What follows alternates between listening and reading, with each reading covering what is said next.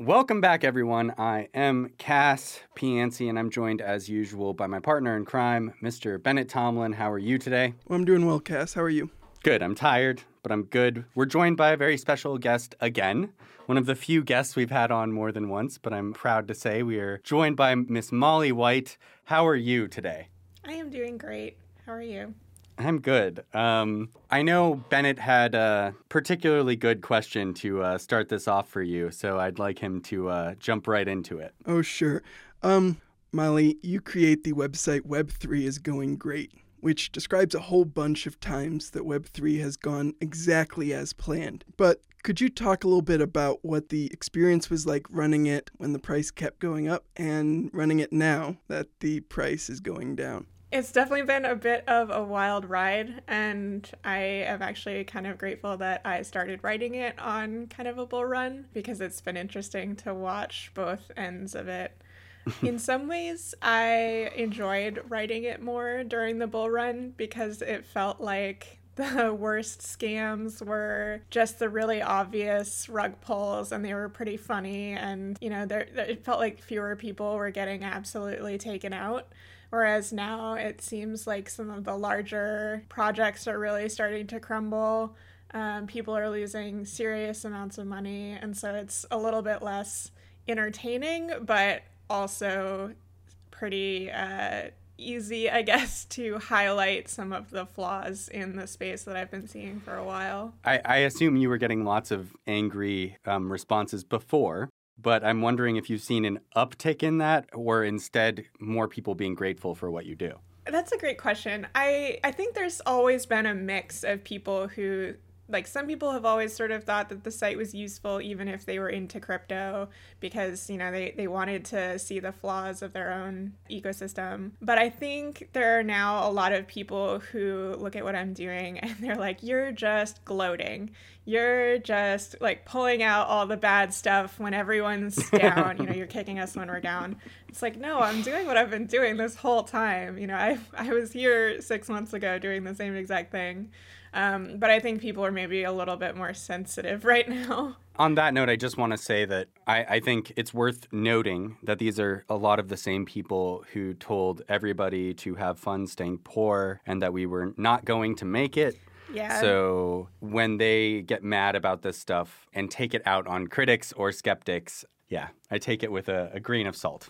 I was actually going to say the exact same thing. Is my favorite thing to do when I get someone in my mentions saying something like that is to use Twitter's advanced search with from username and those acronyms, and it's very often there. Yeah. Well, and it's a little strange, too, because I feel like, by and large, my posts, I try not to come off as though I'm gloating, but people will take just mentioning that a project failed and they'll be like, stop pointing this out, you're gloating. It's like, I'm just reporting what happened.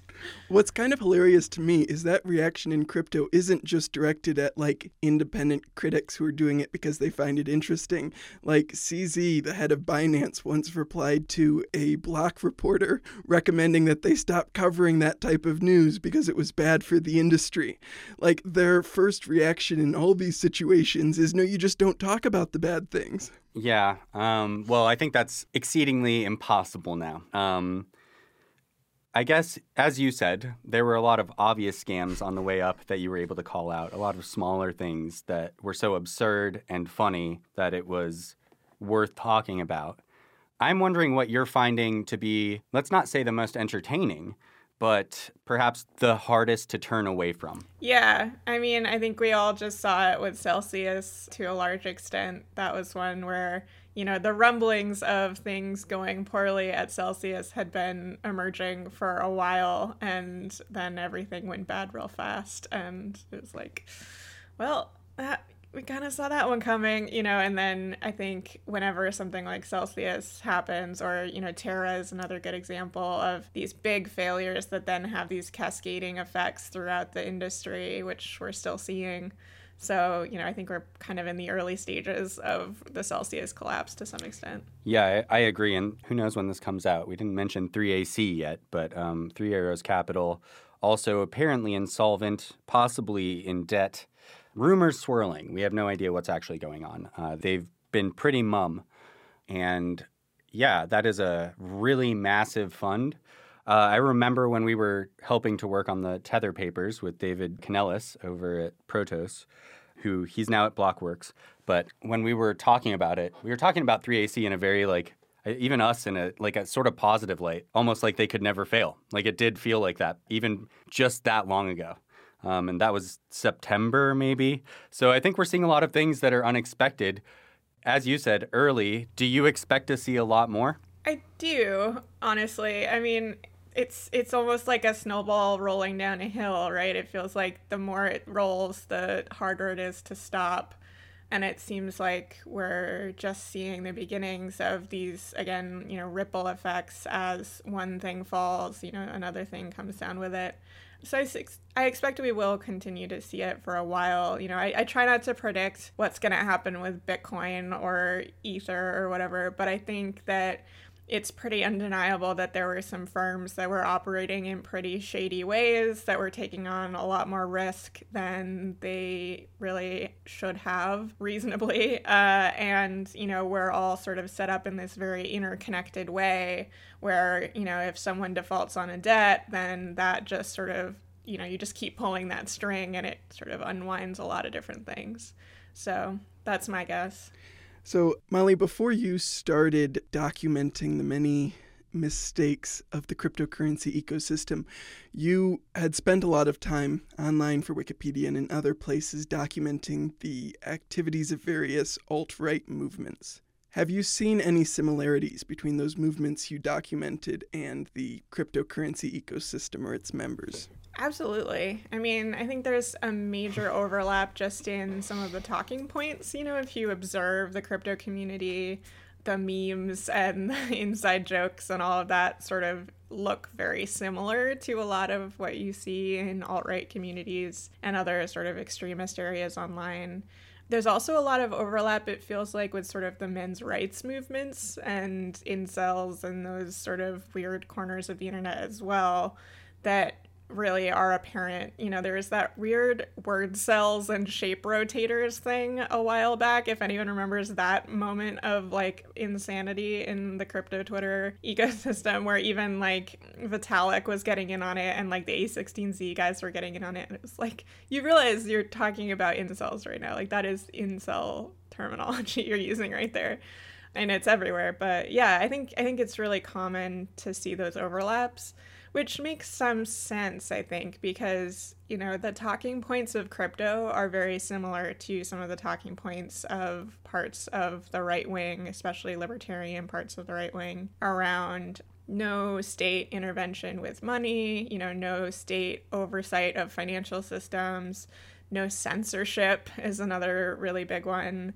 Even Ethereum's website makes a point somewhere about how if Twitter was built on Ethereum, you couldn't get, canceled on Twitter, which is just such a sort of right-wing, oh my God, the woke mob is coming for me type of thing to say right on their website for the project that has been described by so many people as the leftist crypto project. So I think, yes, that there are huge ties there. And I mean, in the US, we're also seeing increasingly right-wing politicians and various other personalities on the right wing take on crypto as ways to evade, deplatforming in some cases, and also as, their next preferred form of payment.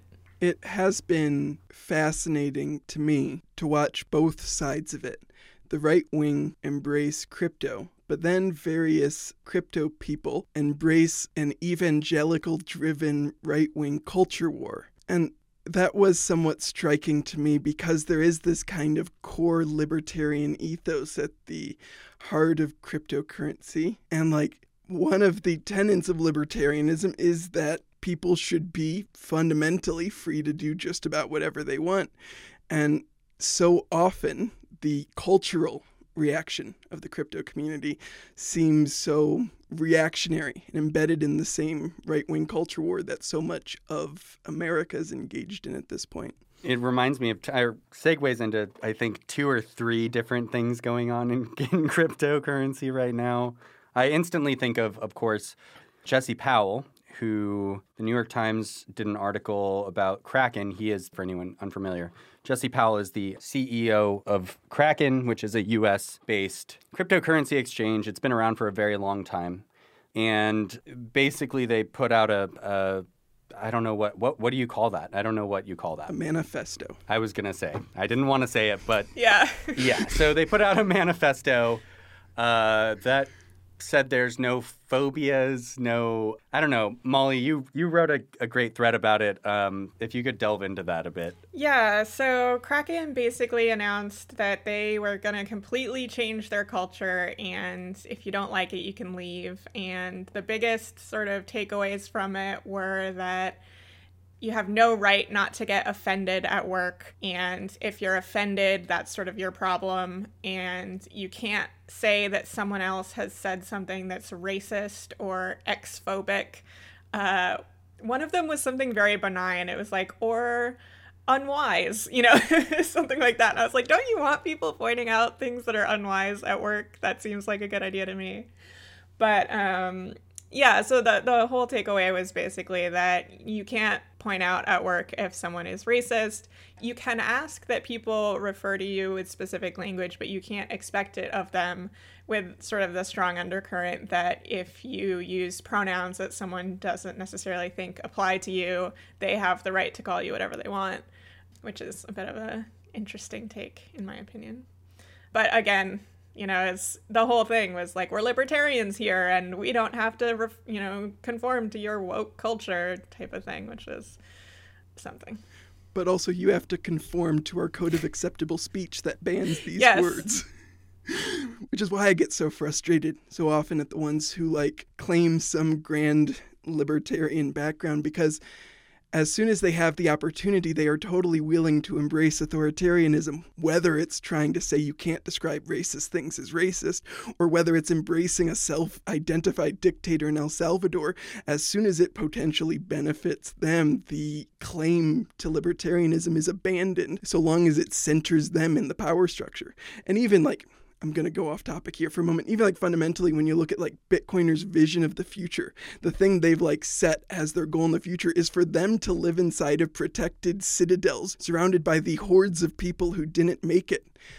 Fundamentally, the ideology at the heart of so much of this is it is good for me to succeed at the expense of all of you. Yeah, and I thought that Jesse Powell's Twitter thread on it, he did a Twitter thread the morning or the night before, I forget, that the New York Times piece published to try to sort of front run what he characterized as a hit piece, which I think he sort of told on himself a little bit because he, first of all, did a 12-tweet long thread calling out employees at his own company, which seems enormously unprofessional.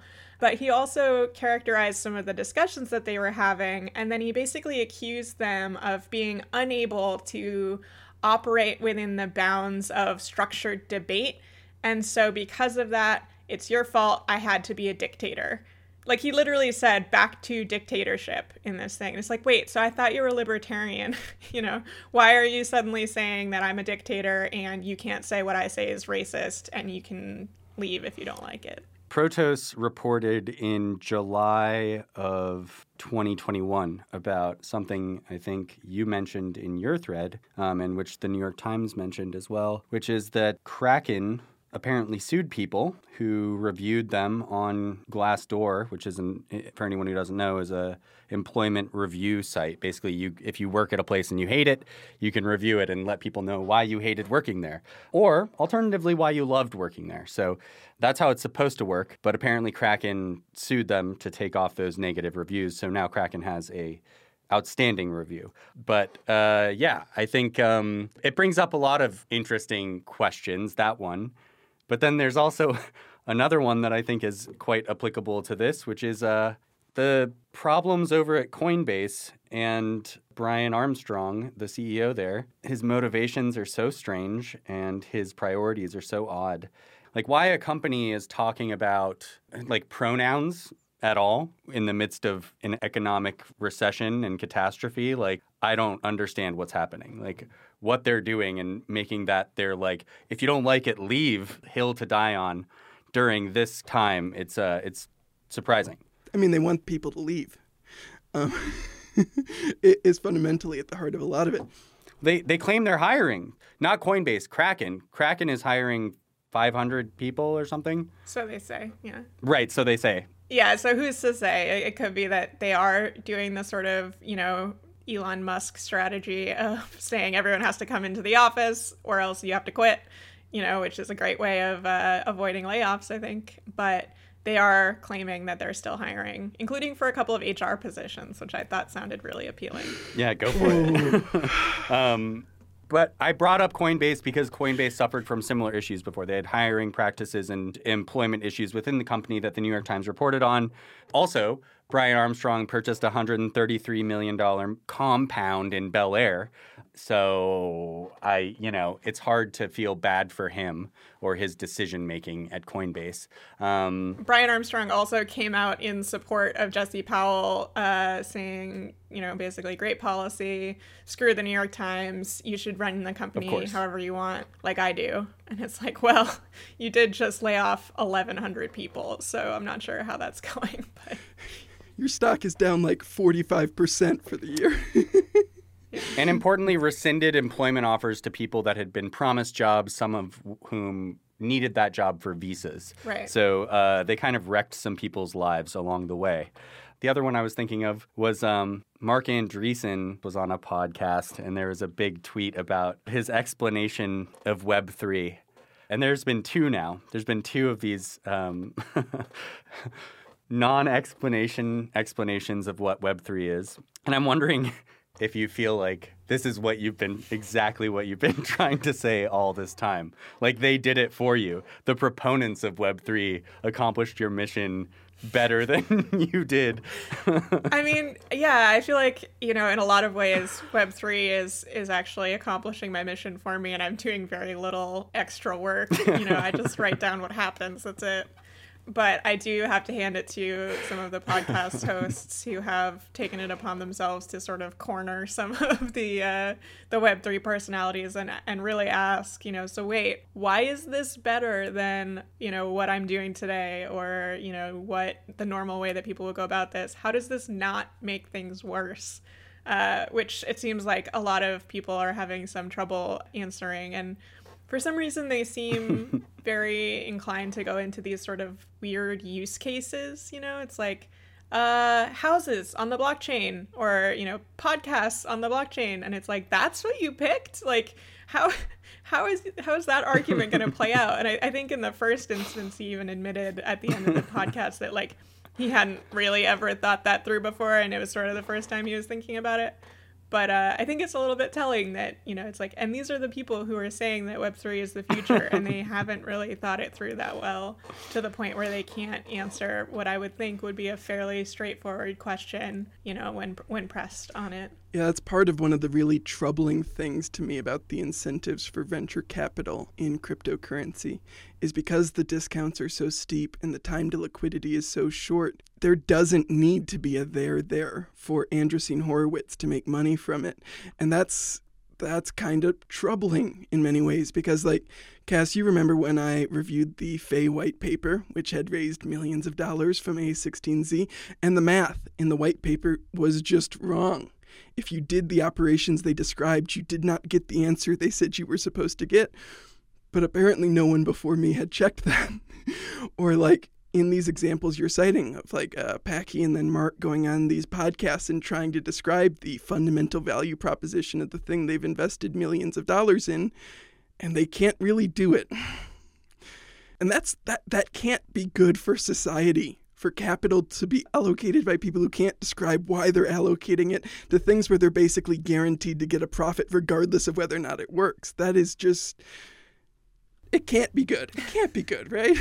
I mean, I would probably argue that venture capitalists are not good for society regardless of what they're investing in. But yeah, there is one thing that I think broadly has annoyed me in crypto kind of since I started researching it. There are some people who will tell you that they are involved with crypto because they think they can make money. And I think that is kind of fine. Like, I don't really have that much of a problem with those people. Obviously, to some extent, I think they are exploiting other people who don't necessarily understand what they're putting money into, and that's the profit that they're taking, but they're fairly transparent about what they're doing.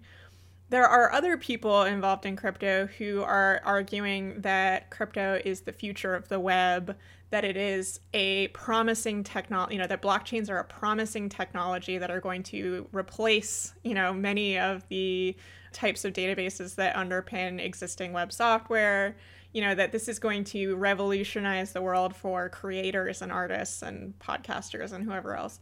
Those are the people that I sort of take issue with, because if Andreessen Horowitz is investing in this because they can make a buck, like, okay, that's what venture capitalists do. I get it. But Andreessen Horowitz is also coming out and saying that Web3 is the future of the web, that it is going to give the power back to the little guy, that it is going to totally change financialization and incentive structures on the web. And then they come on podcasts and they say stuff like this that they sort of can't back up. And it's like, you're selling people a lie to try to make money. And that's where I really get annoyed. And this is going to be a super deep throwback, but Cass, you and I actually talked about this way back in episode 8 when we're talking about Coinbase moving into media and Andreessen Horowitz expanding their media division way back then, because the fundamental problem with these companies, these people, these venture capitalists owning their own platforms and being able to have that kind of control is eventually they get to a scale where there's no one to sit there and keep asking, so wait, how's that better? Why is that an improvement? And that's the even more troubling thing for me about what we've started to see in crypto, which is that A16Z, well, they really started to do this back in the gig economy when they were placing various stories and stuff, but they've gotten really good at placing stories, controlling the narrative, and trying to establish a thing as though it should be treated as innovative and special before it's actually proven that.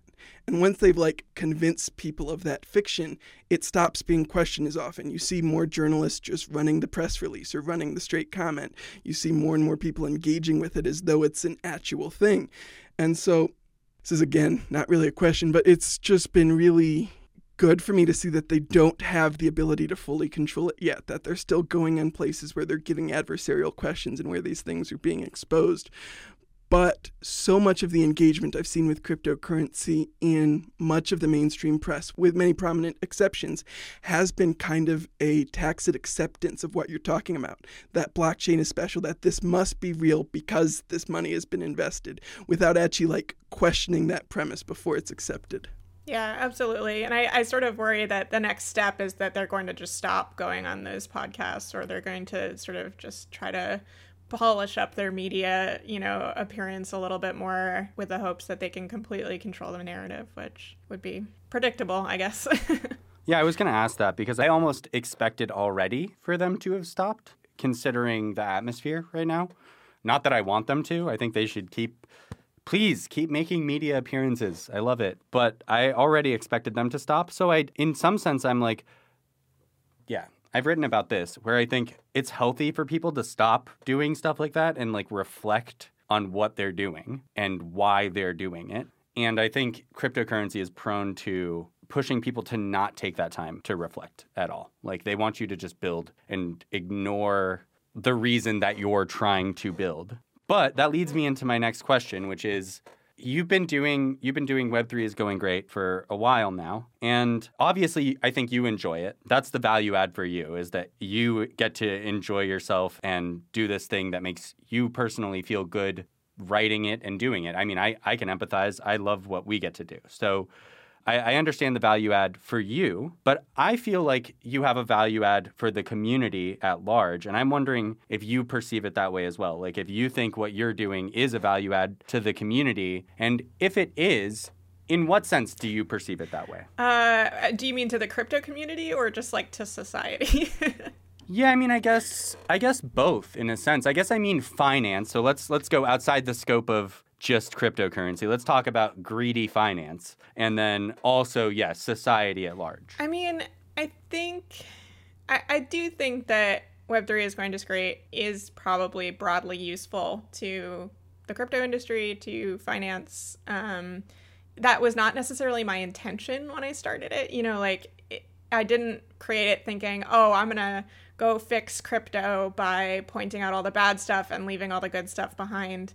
I am somewhat skeptical on what might remain if all of the bad stuff was pulled out. But I think some people do see the website that way, and they see it as, basically helping, skim off some of the worst parts of crypto to leave the better stuff behind. And like, personally, if that's what happens, like, that's great.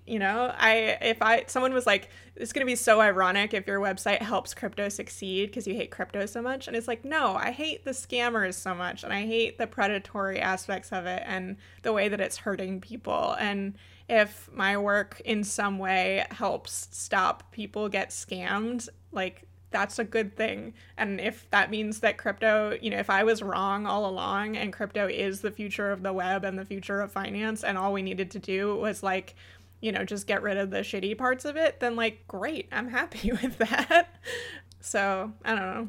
It's kind of an odd state of affairs. Well, yeah, I mean, I guess the reason I'm asking, and it's because I keep asking other guests this, and I'm sorry that I have to repeatedly ask people this question, but I'm struggling to reconcile myself. It's just an ongoing issue for me, where on one hand, I want to deeply believe in the idea of financial education and like teaching people stuff, especially what you're talking about, like stay away from scams and how to identify scams. Like even just going through Web3 is going just great. You can get an idea for what they offer. It allows you to reflect on how this happens. But I think, like Jim Chanos said, like he was like, no, like you got to just take the L. That's how you learn. And I want with everything in my being for that to not be the case. But I wonder how you feel. I guess that was my indirect question with the previous question to you about your value add. Yeah, I heard him say that. I thought that was funny.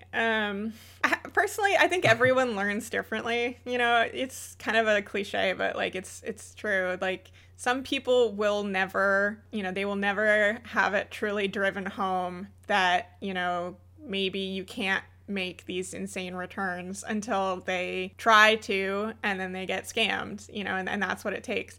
Other people, all it takes is for them to read about that and be like, you know what, maybe not for me. Maybe I'll try something different. And I think that, I like to think that not everyone has to have total financial devastation before they, learn that maybe crypto isn't for them, or that, specific crypto projects that are, in my opinion, clearly scams are not sort of worth taking the risk on.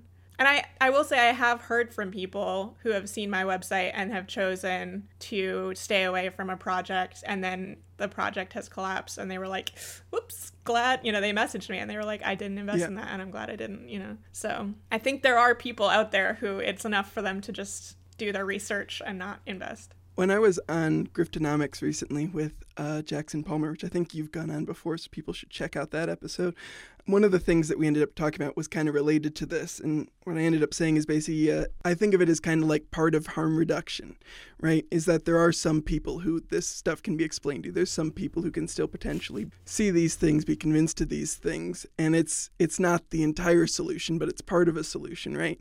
Part of the time you spend trying to advocate for sensible consumer protections and reasonable regulations and regulators and law enforcement that work for the people. But part of the toolkit, I think, is still very valuable to have that kind of education component to it. And I think the education component potentially helps enable some of the other things because it helps give people the tools to understand why they should care about regulation. Definitely. And, I do think that, there are people who are able to do their own research to some extent, that it's such an overloaded term and an overused term in this space, but there are people who have not made up their minds on crypto and are really looking to find truly, is this a good idea? Can I make money off of this? Is this risk, acceptable to me? And to have some resources out there that aren't just saying, yeah, put all your money into this, buy, I think is good, and I don't think that, my website is changing the minds of diehard, true believers in Bitcoin or whatever. I don't think I'm, winning over the Bitcoin maxis with Web3 is going just great. But I do think that to some extent it is probably changing the minds of people who are still figuring things out. And that feels useful. I know there's one specific example of someone talking about Web3 and their own explanation of it and comparing it to a Wikipedia article. But I'm wondering if you think often about things like Wikipedia or Tor and essentially these programs and platforms and services that run for free and successfully accomplish decentralization to a degree.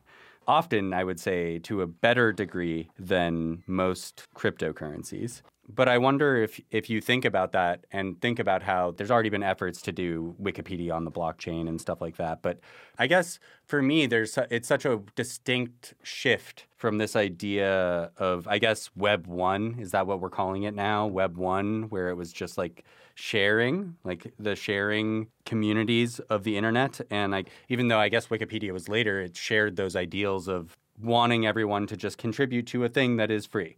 And it seems like that dream with all of this stuff is dying.